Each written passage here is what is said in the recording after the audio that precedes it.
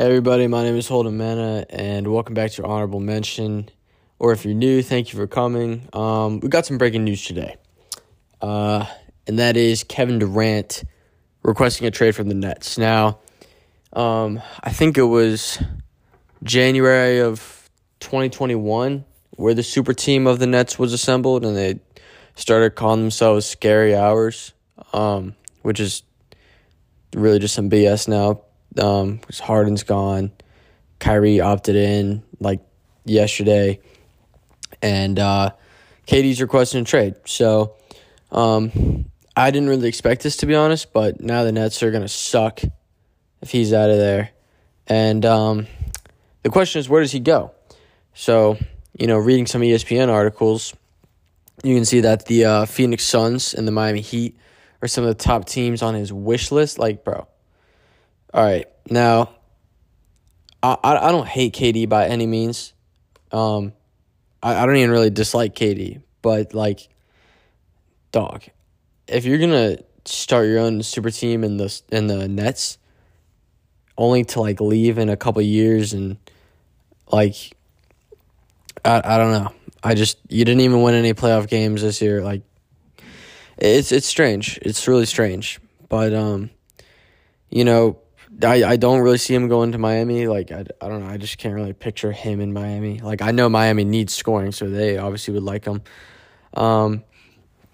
But Phoenix, I can see. I just don't know. Because, when he went to the Nets, him and Kyrie both signed in, I think, 2019. And the Nets were freaking horrible. So, they signed to a team that was terrible and, made them somewhat of contenders, I guess. But I have no idea what Sean Marks, the GM of the Nets, is going to do with this. Honestly, this is just kind of sad if you're a genuine Brooklyn Nets fan. You got to see something special for 13 combined games, and it's already gone. But I don't really know what's going to happen with KD. I'm saying I can't picture him going anywhere else, and I don't know why I'm saying that. Because I know he wants to play for a winning team. The only thing I can maybe see with the Suns is an DeAndre Ayton sign and trade. But then, it raises the big man question for the Suns. Do they have Jalen Smith, who's hardly ever played, come in and be a starter, And then the same thing with the Nets is, they're getting DeAndre Ayton, for instance. Does that take away the development of Day'Ron Sharpe and other guys on their team? So I just think the whole thing's a mess. But biggest loser of the situation is easily the Brooklyn Nets. Just an absolute travesty for them. But there's some other news in the free agency world. I know that's the breaking news today, but DeJounte Murray just recently got traded to the Hawks. I love this trade for the Hawks. Gave up multiple first-round picks, but who cares? I think DeJounte, I actually forgot he was an all-star this past year, so maybe that's what you get for playing with the Spurs post-dynasty. It's just different levels of irrelevant. But I think he's a really good player. And, when you watch that Miami series for the Hawks, Trey, I think there was one possession where he was getting guarded by P.J. Tucker, then switched on to Bam, then switched to Jimmy Butler. Dude was having a bad time. So somebody else that can handle the ball on that team, so Trey also doesn't get hounded on defense is definitely a good thing for them. And DeJounte can score too. They don't need to rely on Trey to only get buckets because, on that team last year, there's nobody wanted to shoot the ball except for Trey. So I'm expecting the Hawks. They had a bit of a down year this past year. I'm expecting them to go kind of around that fifth or sixth team in the East, behind Boston, Milwaukee, Philly, Miami, so something like that. So Definitely expect the Hawks to be a lot better. They'll be a playoff team this year. And next in the free agency world I want to talk about is Bradley Beal, who opted out of his player option, which was like $37 million. And for Bradley Beal, I mean, like, this is now or never to get the hell out of DC. I don't know if he's just like trying to chase a Hall of Fame bag, which, like, you know, like, I'm not gonna hate on somebody for trying to get money, but like at this point in his career, bro, like he's seems so content with losing that I'm like, dog, I don't even like get it anymore. Like, you have always been on a pretty terrible team in the Wizards, especially recently. You've made so much money. You're still gonna make so much money if you go to a contender. The other problem is, like, if he goes to another team, let's say like the Celtics, like, I don't know how that works. With, you know, they already have Jaylen Brown, they already have Tatum, they have plenty of scoring, and they also play defense. Like, Brad Beal is coming from the Wizards, who do not play any defense, so I don't really know how anything like that would work. That's why I don't see him going to the Celtics, which was obviously became popular because of Tatum and the St. Louis connection. But, yeah, Brad Beal is going to be another guy to definitely watch because he can make an impact on the team. Like, if he goes to Miami, for instance, they're instantly a whole lot better.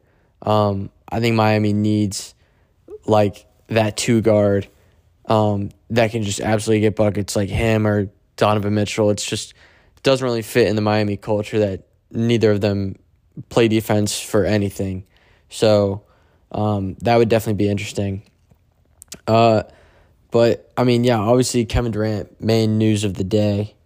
I just think it's pretty shocking. Like, this has all kind of happened so fast. I think when you put players on the same team with, like, I don't want to say huge egos.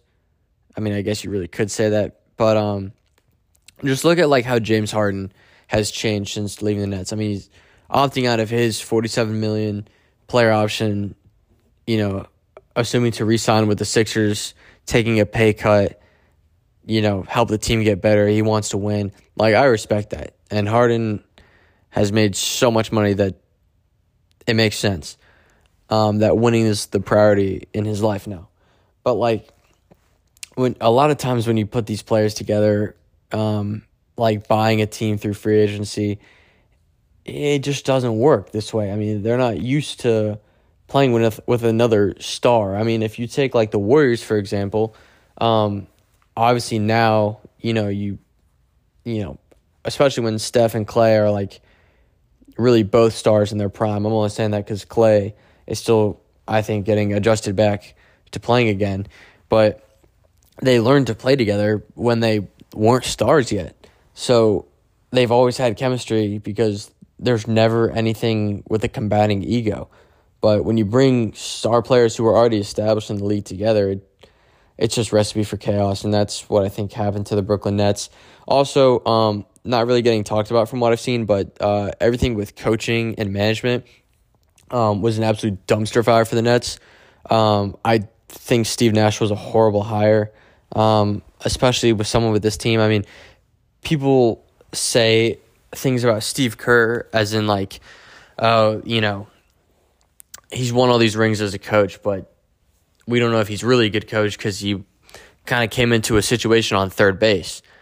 And I can see that kind of an argument just because we haven't seen him with a team who isn't that good. So, you know, it's impossible to say for certain that that's true. But I definitely think Steve Kerr knows how to handle superstar players. I mean, we saw it when Kevin Durant was literally on the Warriors. I think Steve Nash, especially him being a new head coach in this situation, is just not the way to go. And speaking of, I don't know where the Nets go from here. Like, if Kyrie still wants to stay, or does he want to go reunite with LeBron in LA? Like, I have no idea. But just really a whole lot going on in NBA free agency, which hasn't even started yet, by the way.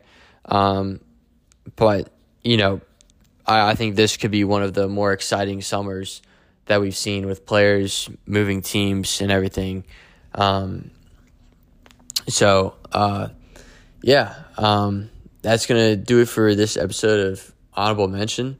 I'm going to have another one coming really soon about college football. And if you've seen the news about USC and UCLA going to the Big Ten, Paul Feinbaum saying there's going to be 2 super conferences soon in college football, which I'll talk about in the next episode. But that does it for this one. Once again, I'm Holden Manna on Honorable Mention. Thank you for listening.